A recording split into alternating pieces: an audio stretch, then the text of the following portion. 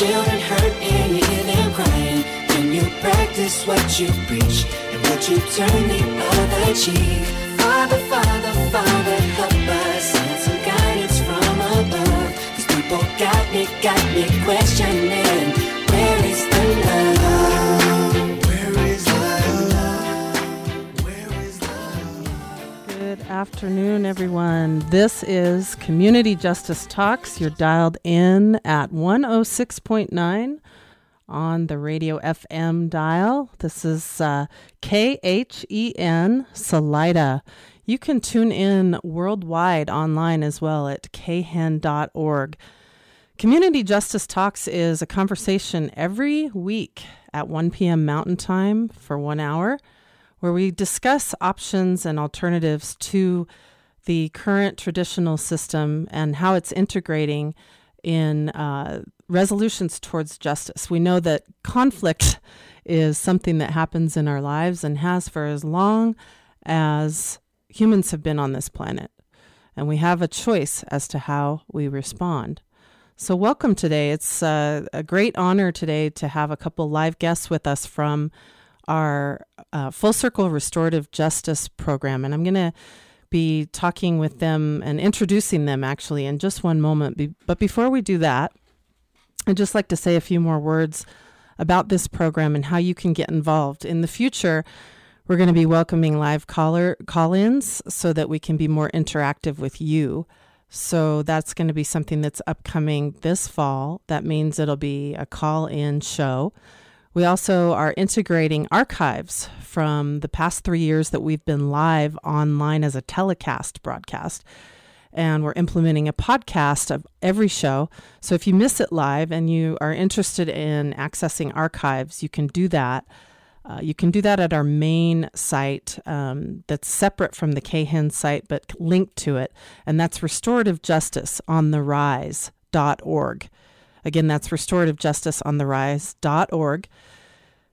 Right now, you can check out iTunes podcasts of Michelle Alexander and our conversation with her about the new Jim Crow, Arun Gandhi, and nonviolence and justice alternatives. And, you know, when we say alternatives, we're talking about working with people who are in the system. There's a lot of people, as noted last week, with our conversation with Officer Greg Ruprecht from the Longmont Police Department, that this is not an attempt to try and change the actual system itself. It's actually offering ways to improve upon what we're already doing and address things like the school-to-prison pipeline and the fact that we house over 25% of the world's prisoners, even though the United States is less than 5% of its population. So again, welcome to our show, and I want to just make a quick announcement here relating to Full Circle Restorative Justice. They are going to be holding a fundraiser, which is going to be held on October 11th, and we're going to hear more about that from Andrea Blocker in just one moment. But I just want to make an announcement that the venue is Benson's Tavern. That's Saturday, October 11th, 2014, from 5 to 8 p.m., and the live band is Flynn and Company, and they offer a really lively bluegrass experience. So please make sure to mark your calendars, and we're going to talk about that in just a minute. So anyway, it's an honor and a pleasure to have two very dedicated members of Full Circle Restorative Justice with us today, and that would be Patty Latai, who is Executive Director. Program Director. She's the Program Director, okay. And Andrea Blocker. Yes. So what a great welcome to you both. Thank you for having us. And what's your official title, Andrea? Executive Director. Okay. All right, great. So we're going to talk today with both of them about the programs, the specifics, and get into the nitty-gritty a little bit about what restorative justice entails. And I think I'd like to start out with you, Patty, if you don't mind. I know you've been working this on the ground for a long time, and you have experience with nonviolent communication. You've done extensive trainings in circle processes and probably some recent trainings too, integrating other modules into how you serve our youth here in Chaffee County with Full Circle Restorative Justice and other programs actually, that I've mentioned a couple times on this program. So start out by sharing a little bit about how you got into this field and what inspired you. Okay, Molly, thank you again for having us here and being able to share some information about restorative justice. And speaking from my personal background, I've been working with youth at risk for about 23 years now in various different capacities and helping develop different programs such as the Family and Youth Initiative's Youth at Crossroads program. And actually, that is how I found my way to restorative justice, and that was through a scholarship that was awarded to Youth at Crossroads, basically, to have me develop a, working on anger management skills, learning to communicate, interpersonal skills, and I was invited to attend a 10-day intensive training down in Albuquerque, where the founder of Nonviolent Communication, Marshall Rosenberg, actually gave the training assisted by other certified NVC, Nonviolent Communication trainers. And we were able to meet and learn and connect with individuals from all over the world who wanted to basically further their knowledge and be able to share alternatives to violent communication, or communication as we know it tends to be somewhat violent. And there's different ways to approach and to phrase things that we want to express in a way that people would be willing to hear them and not react in defensive or hostile manners. Mm-hmm. And during that 10-day training, there was one day that was dedicated to restorative justice. And, having worked with young people, and I had actually mentored one specific young man that had been involved in a type of crime, and it was actually a crime of property, and it turned out against his friend, who was an adult, and basically there was a no contact order in place, and he wasn't able to be in touch with his friend at all, and he had a really difficult time, not being able to apologize and to say he was sorry or to do something to make it right. He was just limited in contact, and so in thinking about that, I thought, I understand why that no contact order is in place, but there needs to be something that would support a level of forgiveness and repair in relationships. What's your sense of the need to really convey cause and effect, and the comparison between perhaps the traditional justice system and a restorative system? Cause and effect meaning supporting the victim if they're wanting to and willing in showing the impact that something had, and likewise in what we call the offender seeing that impact and also being able to perhaps, if it's appropriate, share what their life circumstances have been that perhaps might have underpinned the choices that they made that caused that impact. Right. There is a level of understanding and empathy that the restorative process is based on. And it's about that human connection, kind of humanizing the system, our justice system, and meeting a victim's need for justice and understanding, as well as meeting the offender's needs for having the ability to own up to what he or she has done, taking that accountability and be able to take steps to repair the harm, which in that case helps the individual move past the shame involved, which is really pretty key to what this program is about. Wonderful. Thank you so much, Patty. It's great to have you guys live with us in the studio. We're talking with Patty Latai and Andrea Blocker from Full Circle Restorative Justice, which is an extraordinary local program. If you don't know about it, you ought to check out fullcirclerj.net for more information.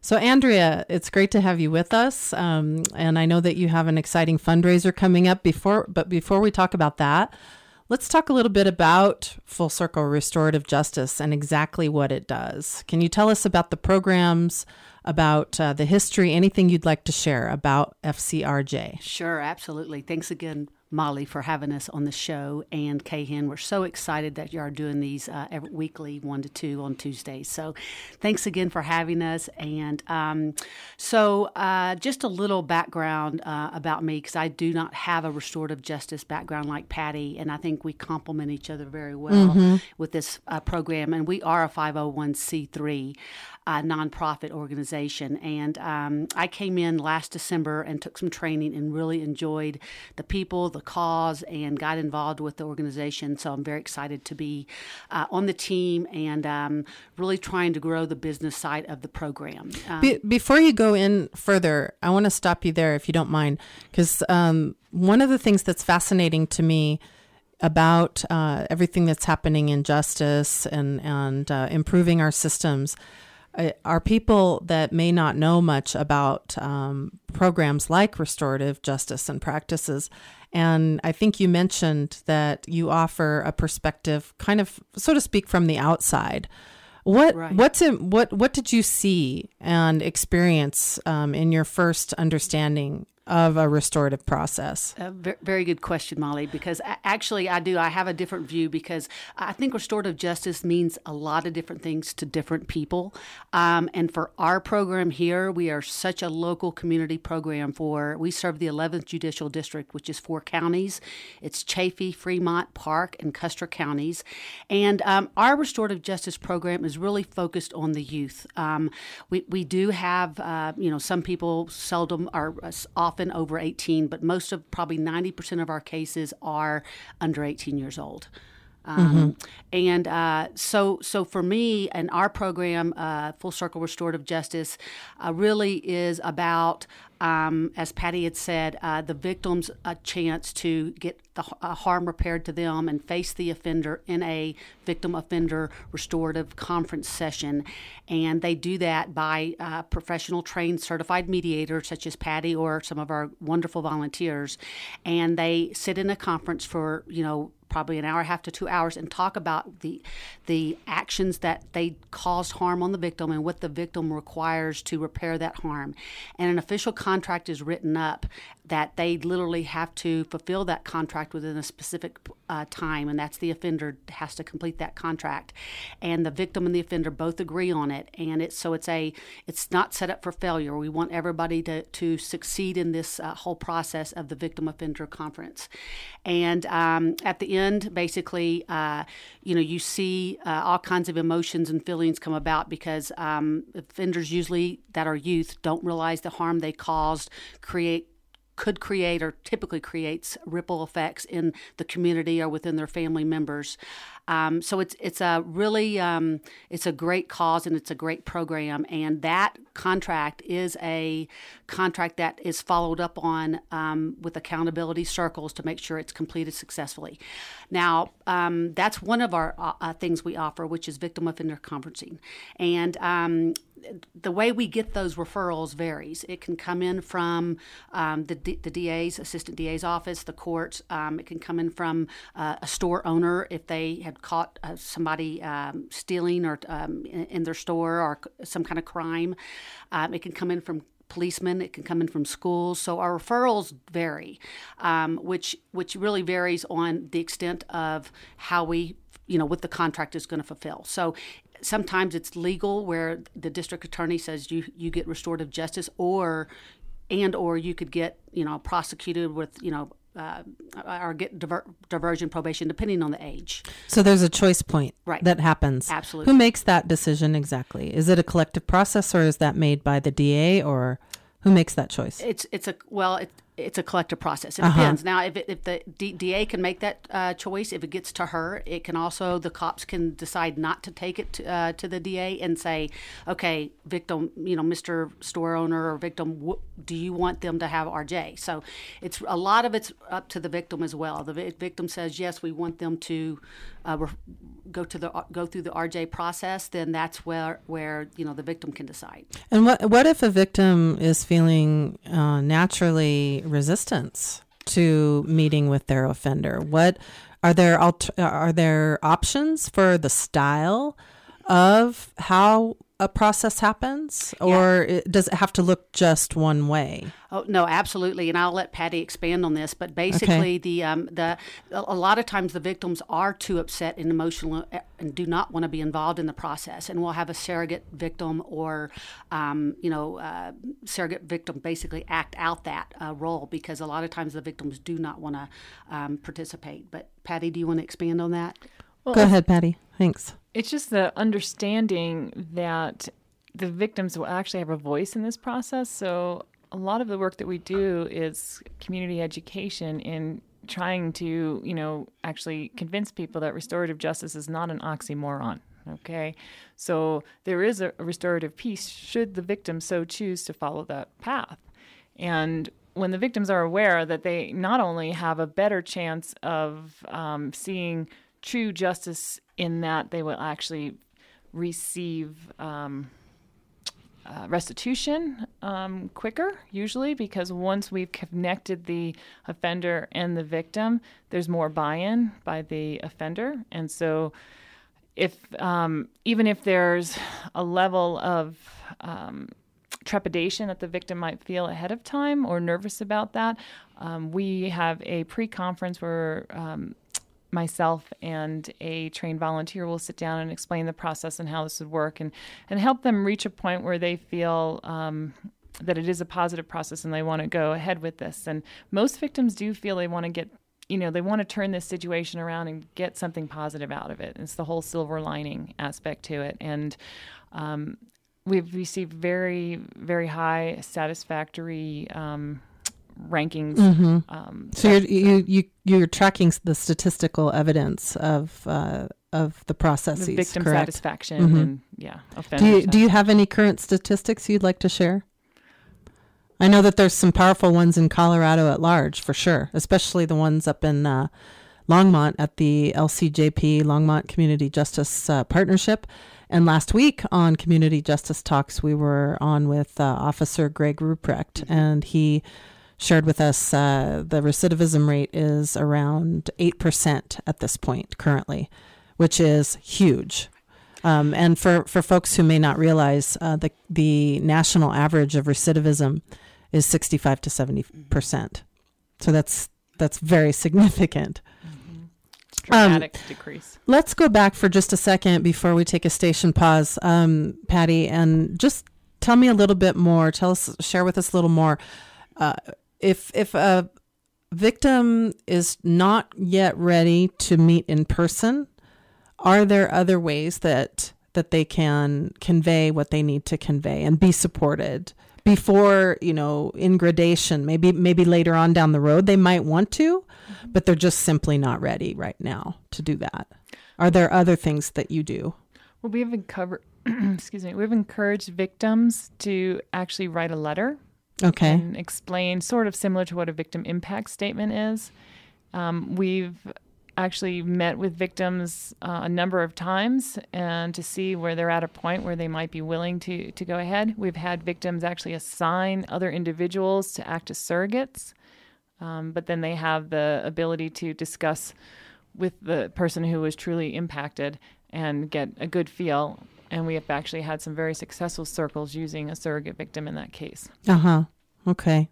Great. That's so helpful to know the specifics, because I think that a lot of times hearing how it actually works is very helpful for everyone involved. And as, of course, this program, the foundation is the fact that conflict and crime are a constant part of our human experience, and we have a choice how to respond. And right now in the United States, and Colorado actually is considered one of the leaders in our country of providing an integrative format with the existing systems, as Patty and Andrea are talking about today with us from Full Circle Restorative Justice, which is based in Salida, but is serving Chaffee County and otherwise Is it 4 counties, ladies? Yes, it's also Fremont.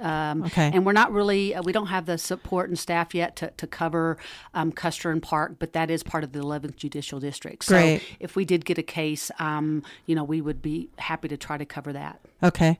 All right. And when we come back, we'll be talking more, of course, with Andrea Blocker and Patty Latai from Full Circle Restorative Justice. But let's take a quick station pause. You're dialed in to KHEN-LP Salida. That's 106.9 FM on the dial, and KHEN.org online. You can stream online from anywhere in the world. You can also access the podcast and recordings of this particular show, Community Justice Talks, at restorativejusticeontherise.org.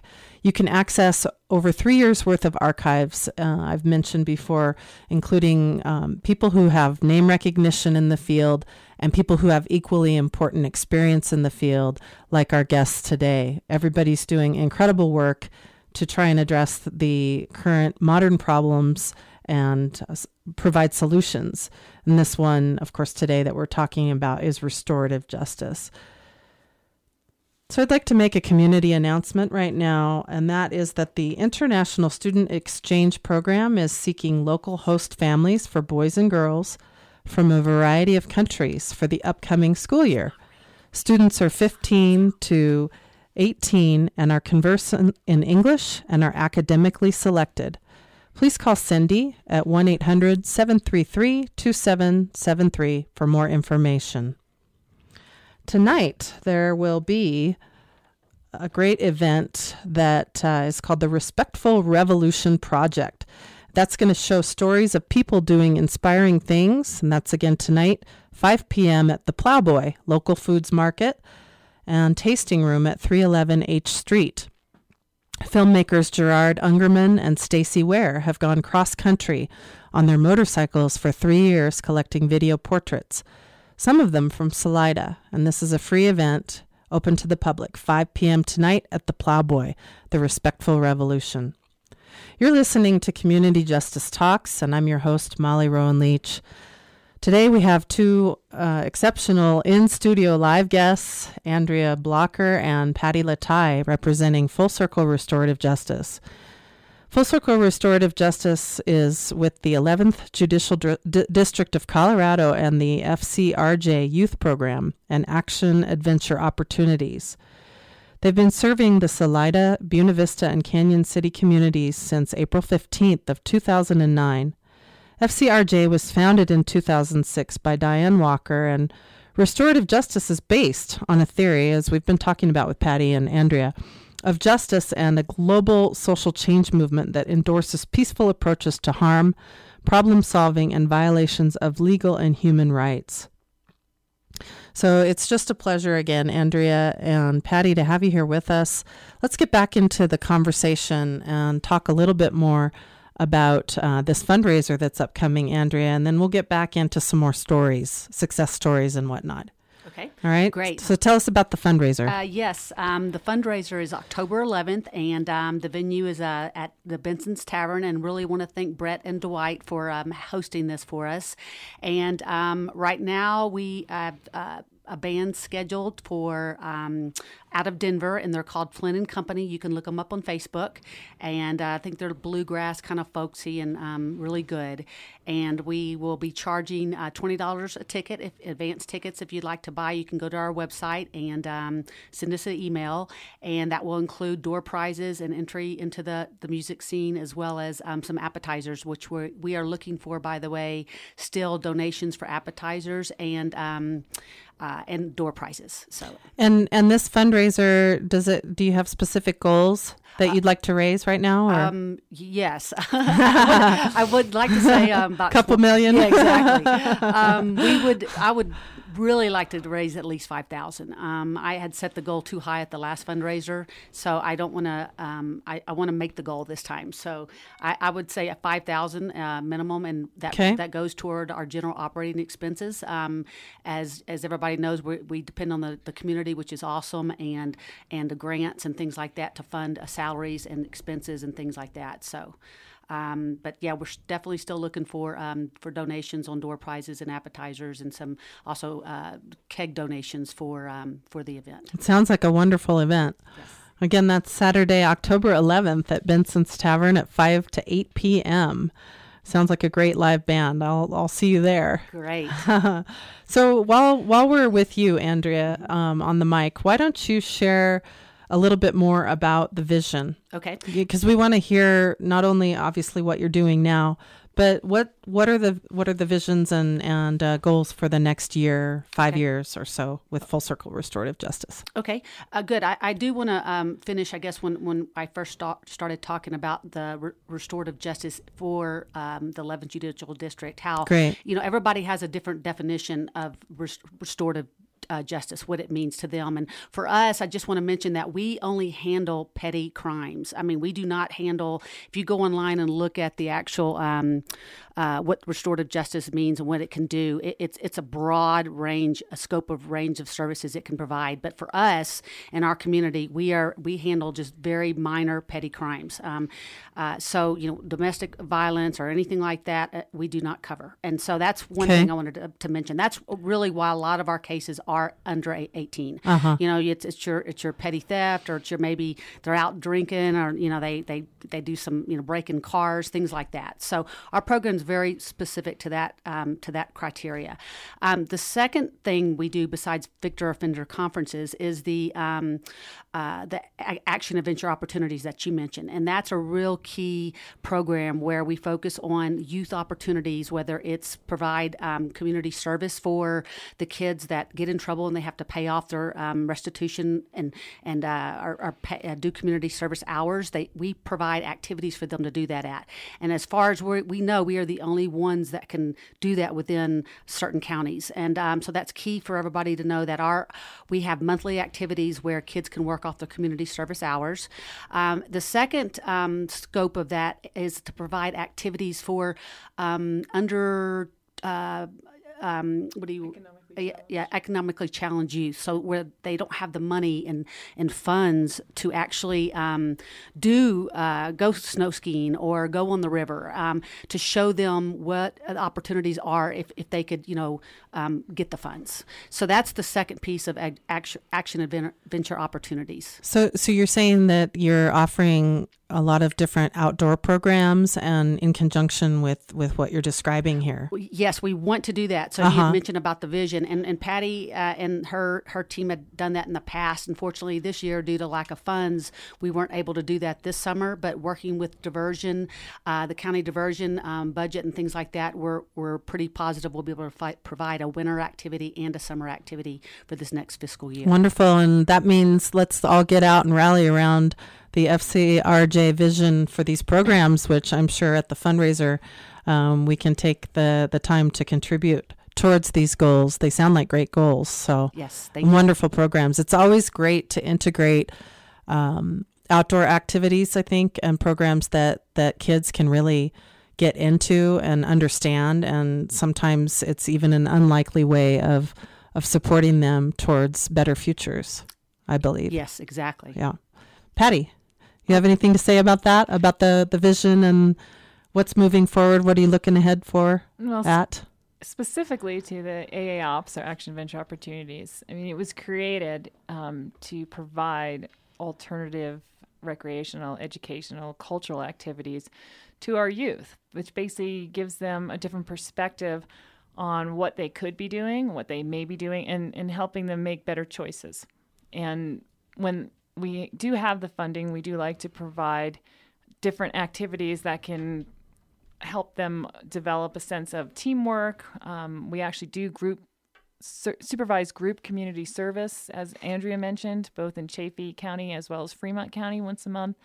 And obviously we'd like to expand that and actually expand into more experiential learning and also collaborative work within the groups that the teens are a part of. Wonderful.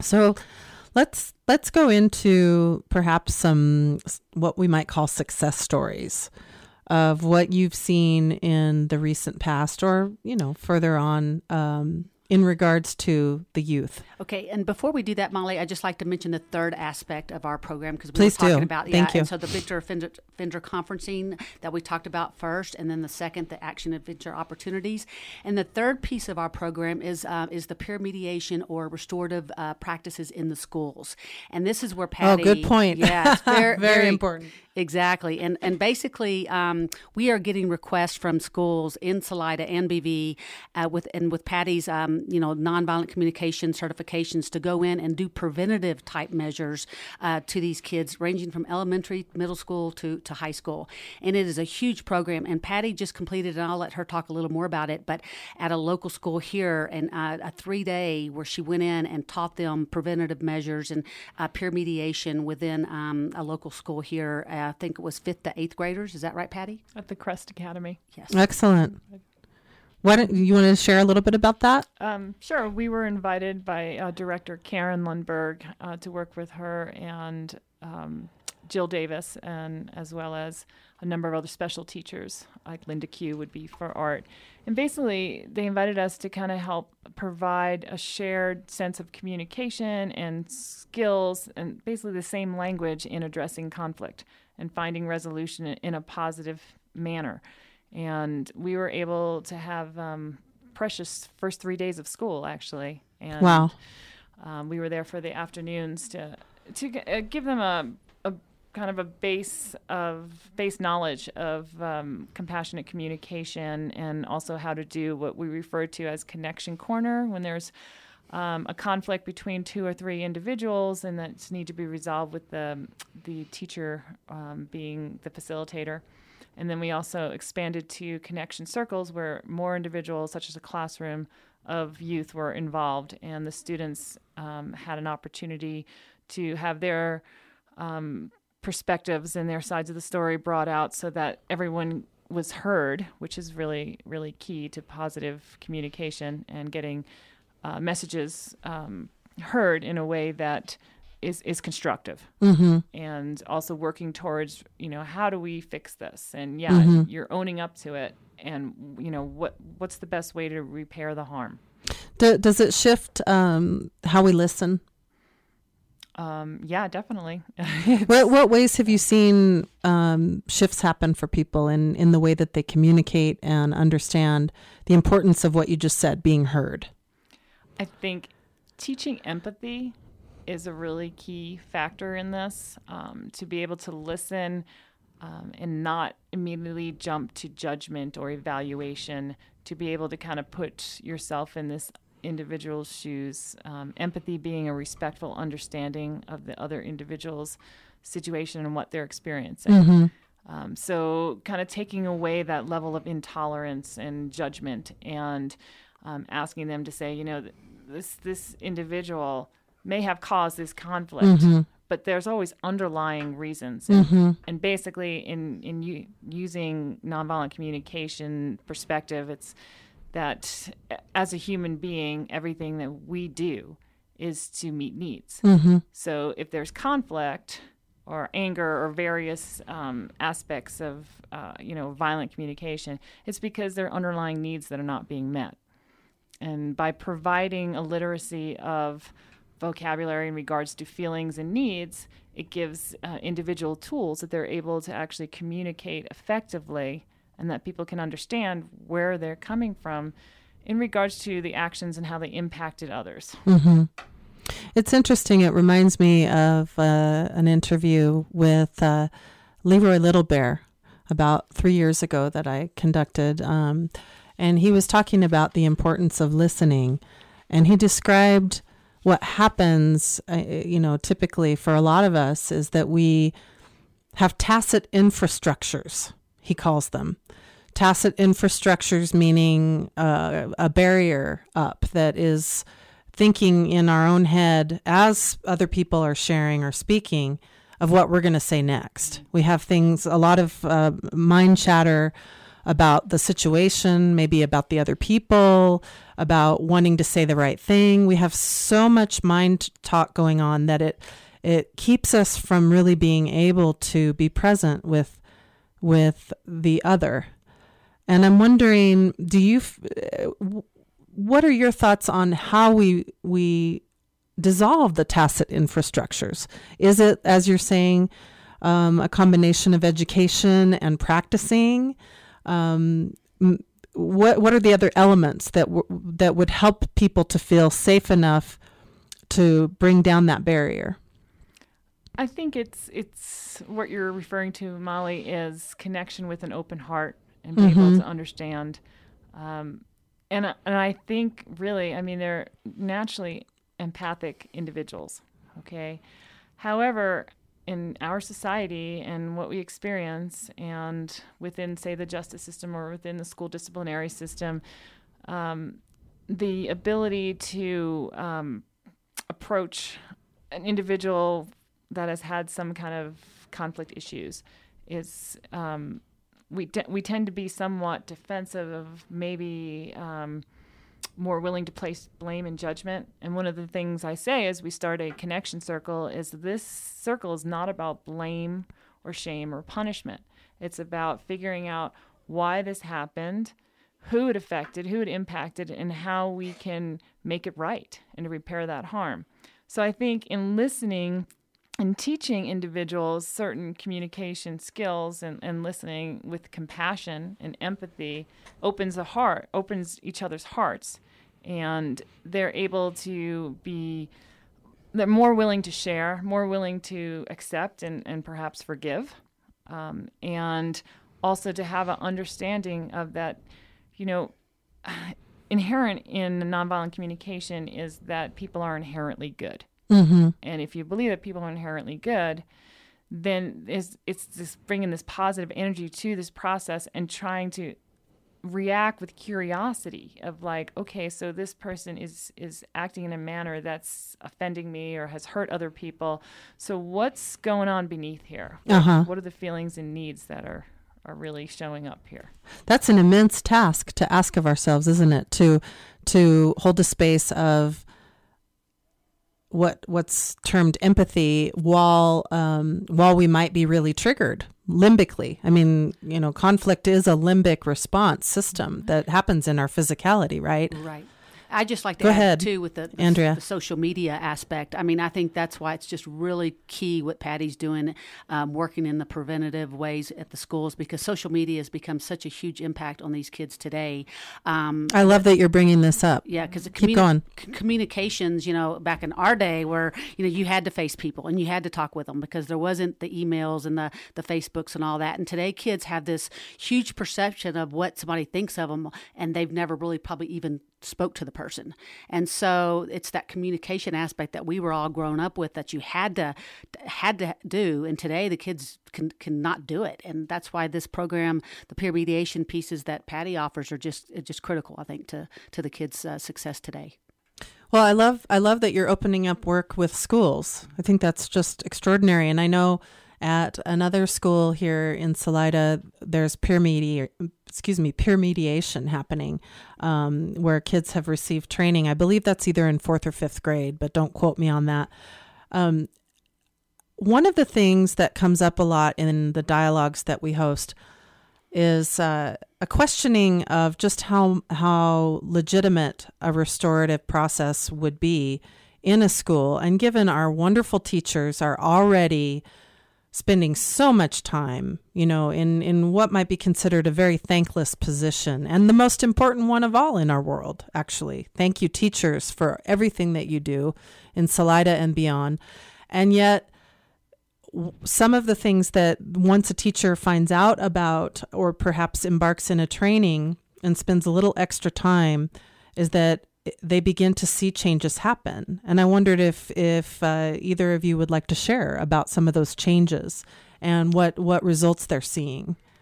I've seen some incredible transformations with individuals who are provided with the skills to be able to express themselves and be able to approach conflict and resolving conflict in a positive, empowered way. And I can tell you one example is when we were invited to have a youth on probation, so individuals who were on probation, juveniles, And they were to be trained in nonviolent communication.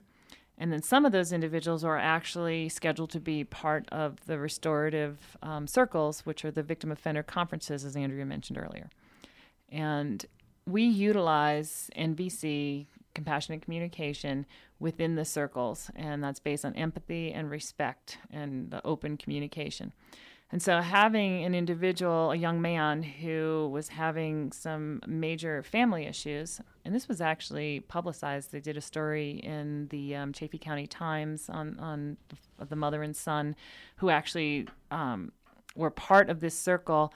And there was a huge transformation within it because this young man was actually able to express his anger, his upset, his hurt, his disappointment to his mother, who had also taken NVC classes, and she was open to be able to hear that and to accept that and to want to work together to transform their relationship.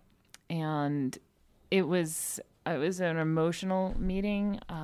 It was super positive, and I have to give credit to the my co-facilitator as well as the volunteer community members who are amazing. Our volunteers at Full Circle are just wonderful, supportive, and empathic individuals.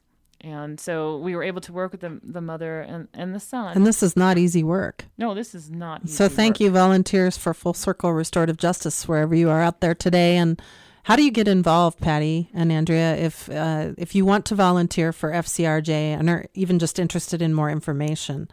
How do we reach you? Sure. You can call our main number, which is 719-539-2366. Our emails on our website, you can email us as well, which is fullcirclerj@gmail.com. And we'd love to hear from you. We're always looking for support. And I also wanted to thank our wonderful board. We have a wonderful board who's all volunteers, and they also put in a lot of time and effort into making this program successful. Wonderful.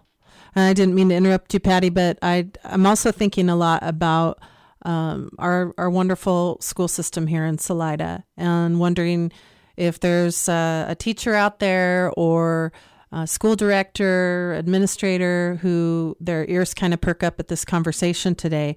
How do they make a first step towards learning more about what is offered by Full Circle Restorative Justice, and how do they learn more?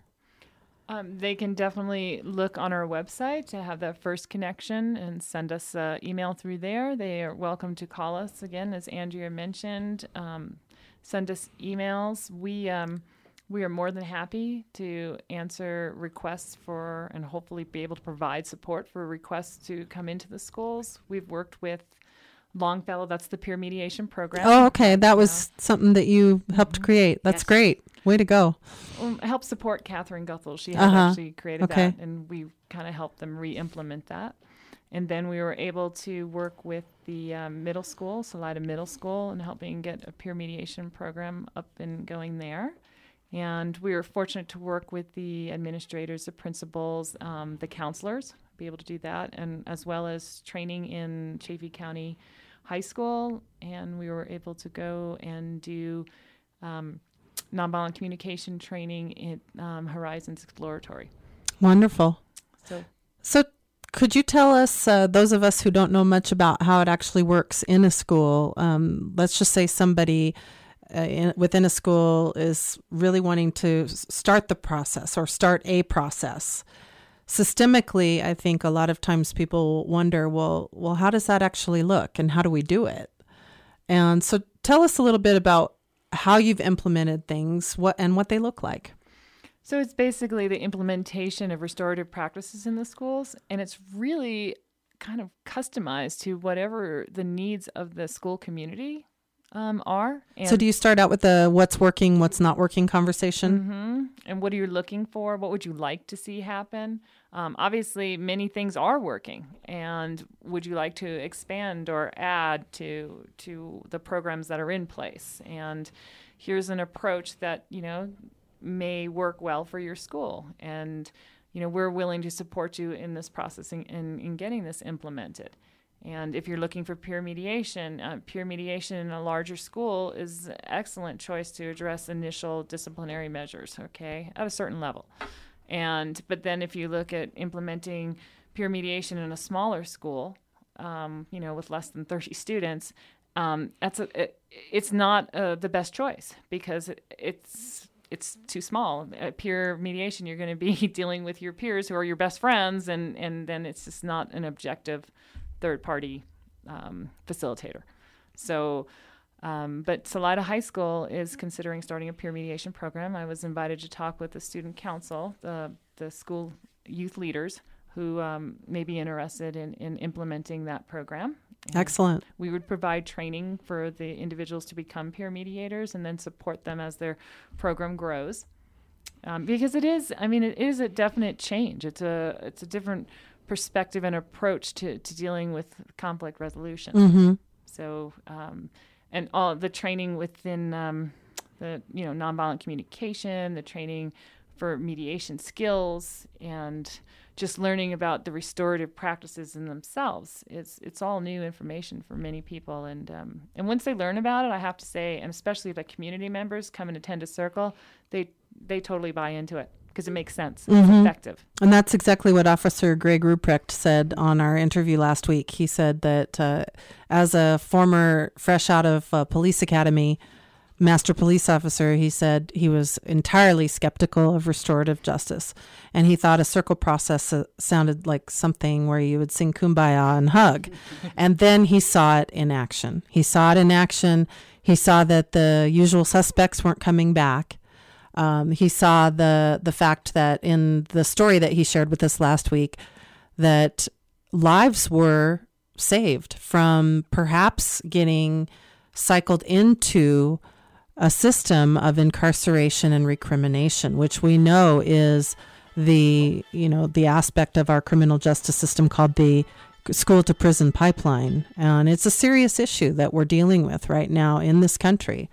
And so Officer Ruprecht became from a complete skeptic of restorative justice to a complete believer in it and seeing it. And it's always great to talk with people who are DAs, VAs. We have a VA on our state council, Restorative Justice Council, and you can find out more about the Restorative Justice Council that is our statewide body that is supporting the new law, which we want to go into here in just a minute. That's rjcolorado.org. But before we do that, Patty, I want to go back just for a minute to the school piece, because there's so much there to support our teachers again. We have so much respect for our teachers. They're so dedicated. They're working overtime, not just during the school year, but during the summer. We know that. And they're not making much in return. They're very committed to our children. And a lot of them, I am guessing, get diverted as each day goes by, each week goes by with behavioral issues, right? And they spend a lot of time on that. Tell us a little bit about what you might say to a teacher of how a restorative process might directly address recurring behavior issues. I know you've kind of touched on it a little bit, but let's be a little bit more specific. Just it's an upfront investment on their end to learn and implement, but then what happens? For most cases. Yeah, in most cases, I would say that the obviously the idea of implementing restorative practices, it's kind of a cultural shift sometimes within a school. And so basically what we offer is we say, well, we can teach a shared language so that you be able to connect in a way that you might not be able to unless you have a process in place. And having a process in place is reassuring and supportive. And it actually tends to fit with most of the educators that I know tend to want to believe in and give the kids a chance before it reaches the level of suspension or expulsion. So this is what we're offering is alternatives to suspension and expulsion, because yes, the kids who may be consistently having disciplinary problems, that needs to be addressed, obviously. And if there's a threat to themselves or other school members, that's a different level. Okay. But to be able to offer the young person a second chance to stay in the school community and be connected and change their behavior in a way that's going to be constructive. And so, like we mentioned, when there was a disciplinary issues, instead of suspension, is there any way that the individual that we could have a connection circle within the classroom, or the individuals who were impacted? And if we can talk that out, and then it's really the community members, the teachers, the offender, the families that are involved, the family members, they can come up with constructive solutions. I mean, individuals are amazing. I mean, as a positivity approach. I mean, you want to give an individual a second chance, especially with youth. I mean, we all don't make the best decisions. And when we're younger, we tend not to make less healthy decisions than other times. So what we're working on is, giving the people the awareness, shining the light of consciousness on it, which is another NVC term. And then, how can we repair this? And we get input from everyone in that circle. And, maybe community service would be a good thing, maybe a letter of apology, and kind of incorporating that so that if there is an issue in the school and in the classroom, then the teacher can be assured that there is a process that can be followed in place that's positive and constructive, and they try that first. And if restorative justice doesn't work, and yes, it does not work with every individual. It works in the majority of individuals. But again, and Molly, you mentioned is what the individuals come in with, and their own backgrounds and their histories. So basically, you give them a chance, and I'd say that, obviously from the statistics that you quoted, the majority of kids will turn this around. And then there needs to be no further disciplinary action. And like you were saying, too, you have a high satisfaction rate. And that includes victims. Victims, right? Definitely. And that's also the case up at the program I referred to earlier, LCJP, the Longmont Community Justice Partnership up in Longmont, Colorado, as well as many others nationwide, where we're seeing significant drops in recidivism, like that 8% that I quoted, in comparison to our national average of 65 to 70. And that's not far off from the county average up in Longmont, where that statistic comes from. The citations for that stat can be found at lcjp.org. Nationwide, again, we have programs that are growing and budding up from all points, from the Northwest to the Eastern Seaboard, and are showing similar progress and statistical evidence of the power of restorative justice. On that note, I would like to just talk a little bit about, first of all, even though Full Circle Restorative Justice has a definitive focus on nonviolent crimes for the most part. I mean, petty crimes sometimes can, be on the verge, I'm guessing. Right. But restorative justice has been proven to even work and be beneficial to, again, with the emphasis on victim interest and willingness in violent cases. We can look to the New Zealand juvenile system, which utilizes restorative justice, and they claim that even in violent cases, restorative justice can be appropriate. Now, like you were saying, Patty, not always, but in some cases it is very appropriate, and it's not a means to an end either of forgiveness. So just let that be known as well. And do you either have any thoughts on that point before we talk a little bit more about Colorado and nationwide, and then go into our closing? Just to summarize quickly, as we do explain to the victims and the offenders that in the restorative justice process, we cannot require forgiveness. And we also cannot require an apology. Right. It needs to be sincere, and it needs to be organic and from the heart. Otherwise, this process is going to be superficial. And what we ask for and expect and see is authentic honesty. Yes, and I guess the other key factor is that the offender has to admit to doing the crime. I mean, that's what we forgot to state. I mean, that we wouldn't even accept anybody unless they admit guilt and they agree to join to try our program. So they're accountable for what they've done. Absolutely. That's a huge thing. Yes, yeah. Exactly. The offender has to have remorse and be willing to take steps to repair the harm. That's an excellent point. Thank you for making sure we brought that up today. And so, Andrea, I just want to come back to you for a little bit more before we close our hour today and ask you, again, that interesting perspective that you bring of your business acumen and developing this program and giving it even further legs than it already has. You're doing such great work. And I just wonder if you could talk more about how you came in, how you found FCRJ, why is it so important to the people of Salida and to Chaffee County and beyond, and then maybe go out to what you see happening in Colorado. Okay. Yes. I think what I see restorative justice, it's interesting because my view is probably different. And when I first came into to Salida from a big city, Houston, Texas, it's just a total different view of things. And the kids and people here that are born and raised, and as everybody knows, the cost of living here is very high, and jobs pay very low. It's very hard for them to see opportunities outside of the city or state or county.